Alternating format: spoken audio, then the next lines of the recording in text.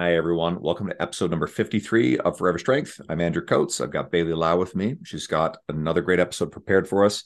And this one's going to be kind of an introduction to fitness jargon. Now, we got two thoughts here. The second thought, which we'll get to, is we're actually going to explain a bunch of stuff that we figure if you choose to be interested in this stuff, we're going to define some of this. So it's a little bit of education. But what also underlies all this is the fact that our industry sometimes will make things sound more complex than they need to be. And good coaches will actually use the language that common use. I think the best example is tone and how some coaches will launch to this, oh, tone is not a thing. We damn Mhm. well know what tone means. When someone says to me, someone brand new to fitness who sits down, they just want help. It's intimidating enough to step into a gym. They're meeting me for the first time and they say, I don't want to get too bulky. I just want to tone up. I do not launch into, well, actually, tone is not a thing. You build muscle, you lose fat, blah, blah, blah. It's a mistake coaches make. I like to say, I know exactly what you mean. Tell me more and ask a lot of questions. So that's our philosophy when it comes to the way we communicate with this stuff in our media. But let's get into some of the technical stuff that you may come up against. And this may help you understand it if you're confused. So, Bailey, what you got? Yeah, well, another reason I wanted to go over this kind of stuff was it sometimes people that are sort of clickbaity and they have no information to give you, but they're trying to get you to this in marketing. They use terms, anatomical terms, physiological terms, stuff like that, to sort of confuse you into thinking that it's science. So if you actually understand some of these terms, maybe it'll help you decipher between what's actually real information and what's just here's all this stuff, all these fancy words, and you don't know what they mean. Please buy whatever I'm selling. You know what I mean? So the first one, sort of area, we're going to go over some anatomical terms. So we went over flexion extension in our range of motion podcast, but extension just means straightening the joint. Flexion means bending the joint. So in a leg curl, you would be flexing. That would be the movement where the muscle is shortening.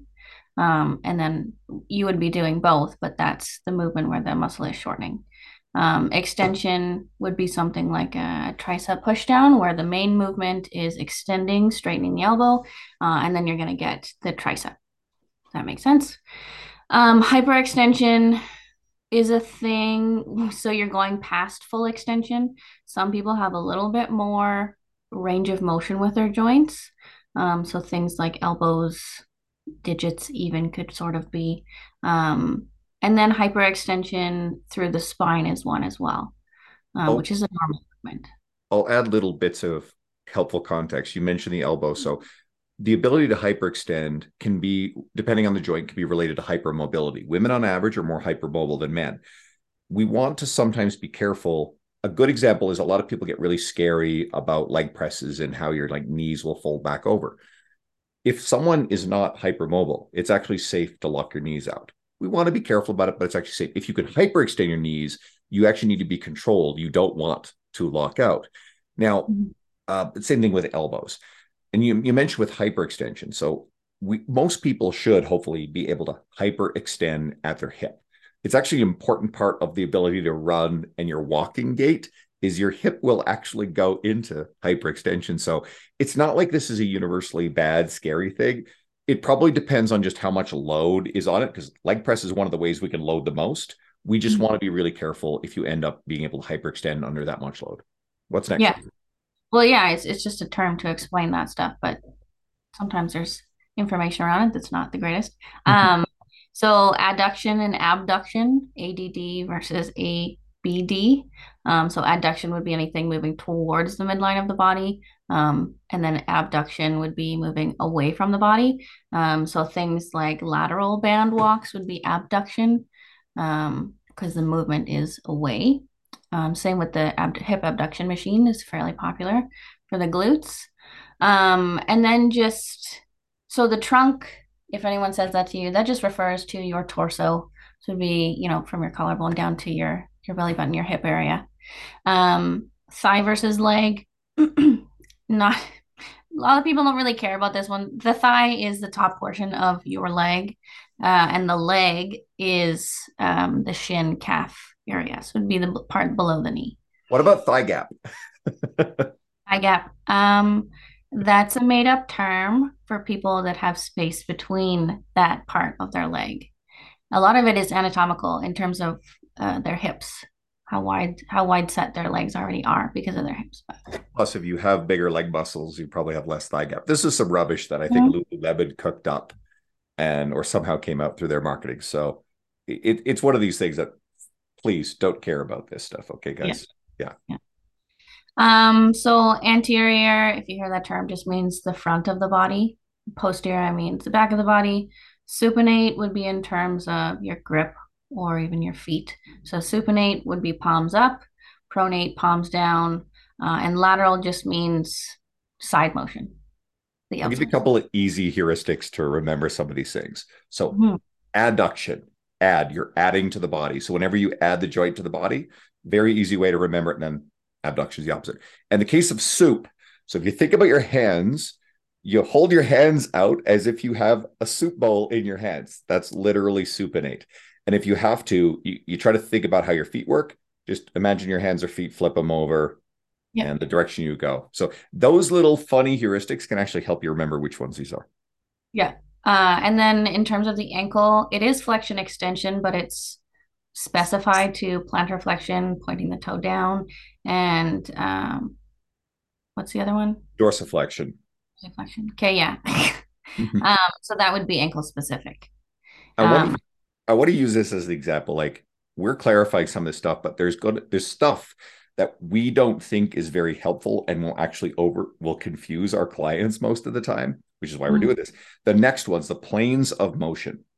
I'll give you another example. Whenever I see coaches start talking about physics terms like moment arms, I get really pissed off because sometimes this shit confuses me, and I've done university level physics. And Bailey is really into it and an expert in biomechanics. And yet you're not going to hear her talking about this kind of stuff. So it's about understanding, all right, where's this stuff relevant? And then where is someone just trying to sound really smart on their social media? So planes of motion. Yeah. Planes of motion. So frontal plane, this just means that you're moving in that plane. So if you were to cut the body in half, front and back, exercises like that would be lateral raises, lateral band walks. And let's actually explain something here because frontal plane, it sounds like you'd be moving forward. That's actually not it. It's confusing because if you're moving in the frontal plane, you're actually moving laterally, not forward. Yeah, exactly. Confusing, right? I know. Right? Which is why people don't say, oh, make sure you do things in this plane. They say move forward, backwards, and twisting, like and side to side. Sagittal plane, body into the right and left side. So that would be most of your compound movements, like squats and deadlifts. This is where that's when people say make sure you're moving in more than one plane, because a lot of people stick to those basics and then you're sort of just moving in that sagittal plane. And then there's the transverse plane, upper lower, lots of twisting motions. So clamshells, Russian twists, stuff like that. Something that'll be a little fun too is if you ever see older adults or really overweight people, they tend to almost like have more of a waddling walk.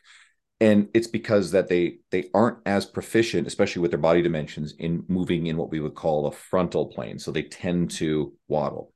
Now, if you watch videos of my client Larry doing farmer's carries, he actually tends to have more of a waddle when he walks. He's 73, he's heavy set, low center of gravity. And I once saw someone come in and comment on him doing this heavy farmer's carry, and he's walking a little side to side, like a little bit of that waddle.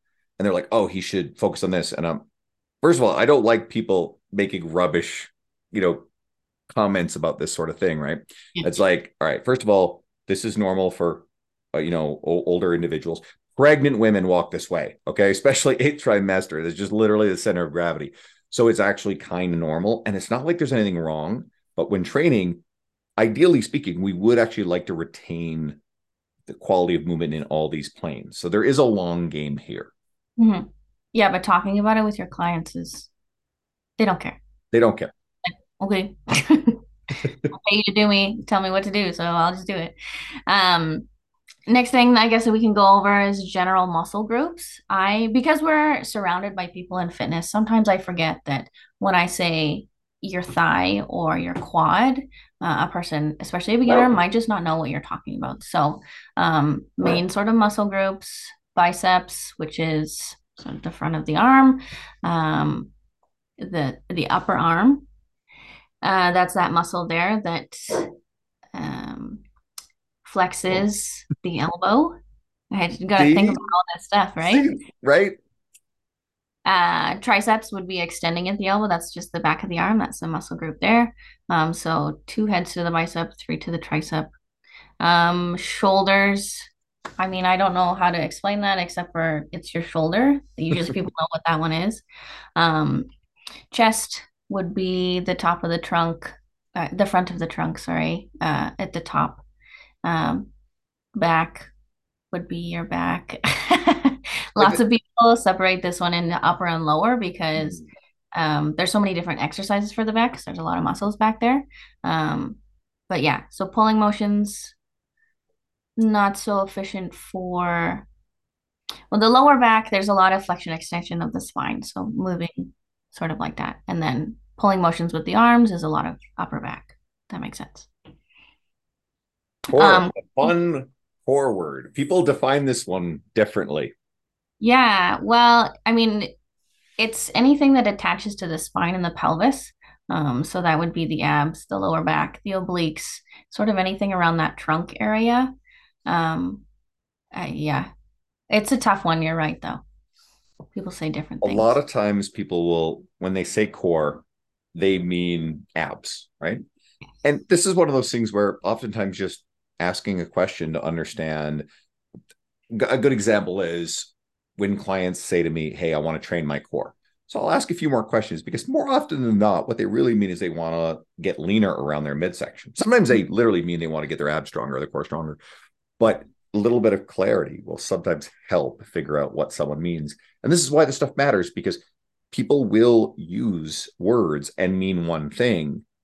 And we as fitness professionals or you might actually have a slightly different interpretation of it. So I think oftentimes just asking deeper questions really helps. And notice Bailey did not turn around and make a big list of spinal erectors and teres major and Yeah. bicep femoris. And just for a little fun, bicep femoris is actually not your arm bicep, it's part of your hamstring, right? So we'll usually say hamstrings. And there is, Actually, sorry, go ahead. what? No, you first. I have a client where she likes to she's very sarcastic. So she'll say, when she's doing bench press, she's like, okay, let's go legs. So then when she does squats, she says, let's go biceps. And I'm like, technically, she's talking about the biceps femoris. Um, anyway, they just thought that was funny. We both have clients too. It is actually fun sometimes when clients are interested in learning a bit more about the biomechanics or the anatomy of stuff. I coach other coaches plenty. I mean, shit, when Bailey was active, this all started because Bailey sought me out as a trainer first, right? And we can use language in those conversations that goes way, above the head of the average entry level user. And it's fun because we both speak that language, but it's always geared towards the right person. So what else we got? Things like DOMs. This is fun. Well, a few more just muscle groups there. Glutes would be your butt muscles. Hmm. Quads, that's the front of the thigh. Hamstrings, back of the thigh, and then a calf is the back of the lower leg. But yeah, fitness phrases. So DOMS is an acronym for delayed onset muscle soreness. That just means that your muscles have worked, now they're sore. Usually only lasts about 24 to 48 hours, depending on how hard you pushed or if you had new exercises. Active recovery. I feel like this one also has a weird definition and it changes. I mean, essentially, it's just you're recovering and you're doing very low intensity stuff, but you're still moving. And Um, it sounds counterintuitive, but do you want to explain why low intensity stuff can actually help with recovery? yeah, active recovery is good because it still gets your blood flowing.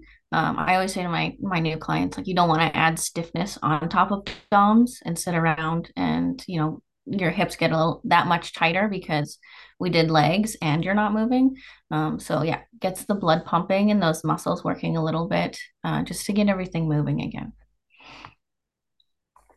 Um, PR, PB, a lot of people say PR and then they say personal best. So yeah, personal record, personal best. That would just mean sort of self-explanatory, but that's the best that you've done, right?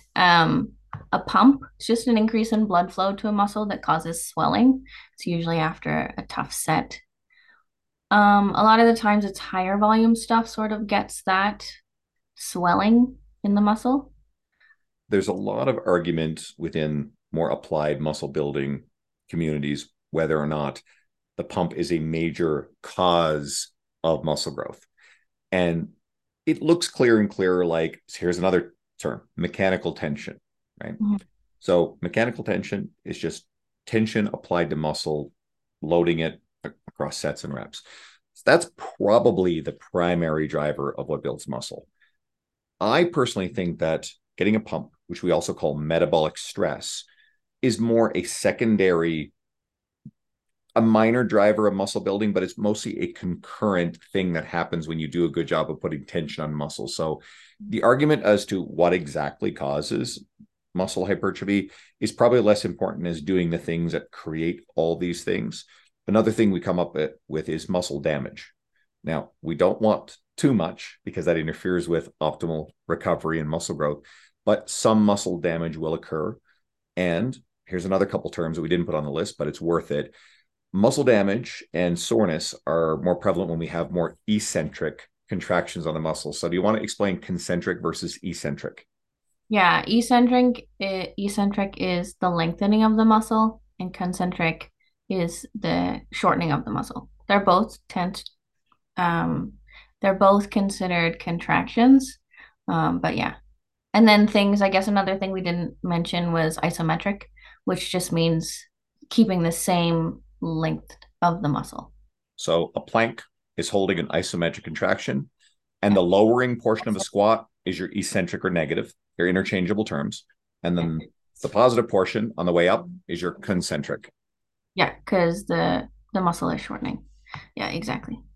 Some more fitness phrases, gains. These are kind of just funny, some of them. Gains just means muscle mass increase. Compound exercise is a multi-joint, multi-muscle group exercise.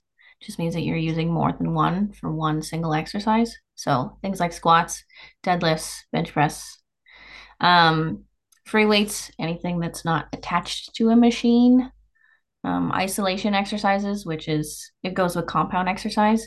It's the exact opposite and only uses one single muscle. So something like bicep curls, tricep push downs, right? And then we have a couple other terms. Drop set. Um, it's sort of it's doing multiple sets while dropping weight. So most people use them for isolation exercises like bicep curls, so or even lateral raises. Um, You'll start with a weight and then you'll do six with that weight. No rest in between. Grab a lighter set, do eight, whatever, drop. So drop set means drop in weight. I sometimes do drop sets with leg press. Mhm. Clients hate this. It's really, really tough. As you alluded to, we probably wouldn't do a drop set to failure with something like a barbell bench press or a barbell squat, right? We're Yeah. probably exposing our clients to too much risk. Drop sets also produce a lot of fatigue, so you want to use them very sparingly. Another term, we went over eccentric, the lowering phase or the lengthening of the muscle, which is also, you use the word negatives. So chin up negatives or eccentric chin ups, they're the same thing. Superset just means one exercise right after the other. Usually it would be agonist antagonist muscle, which just means the front and then the back. They do opposite movements. But some people use that term for things where you do the same thing. Yep. Use And the if we want to be technically correct, we would call that a compound set. But yeah, supersetting usually implies, as you said, antagonist or unrelated muscle groups. I'll sometimes superset core with the upper body work. Yeah, yeah, exactly. AMRAP, as many reps as possible, another acronym. HIT, high intensity interval training, which is doing high intensity for a short period of time, and then resting and then going back to it would usually be around maybe 20-30 seconds. If you're doing quote hit for 2 minutes on, 1 minute off, it's probably not high intensity. Um, you would need rest faster than that if you were at a high intensity. Um, ROM, range of motion, another acronym. And I think if we really wanted to dig around, we could find an enormous array of stuff. But I think this does a really good job of covering people on a lot of stuff that's going to be helpful. I hope you had fun with this on this one. I think a lot of you guys listening are like, I know what all this stuff is, Yeah. but we're trying to make light of it a little bit. And you'll notice in our media and our program, we're picky about the way that we use language. We're willing to teach. We want people to learn, but we're not going to talk over anybody's head. So we are getting really close to the next round of Forever Strength. This summer's program. In the summer one, we try to reduce the friction in your life. Summer gets busy. There's going to be barbecues and parties and all kinds of other things, outdoor stuff, and you want to take advantage of that, but you don't want you to have your fitness completely fall by the wayside. So we keep this version of the program a bit more simple, a bit more straightforward. Let us do the planning, the programming. You can step in, execute without much complication, and keep your fitness habit through the summer. That's really the big thing. And then when we get into our fall round, we're going to make a big push on glute training, lower body training, because we know that's popular. So if you want more information, message either of us. Any parting thoughts? Nope. Thanks, guys, for tuning in. We really appreciate it. If this is the first episode, somehow you found through all our media, obviously go back and check some of the other ones. We've got a whole bunch of great guests, and we're going to work on some more cool guests. So some car alarm is going off in my neighborhood. So, guys, thanks for tuning in.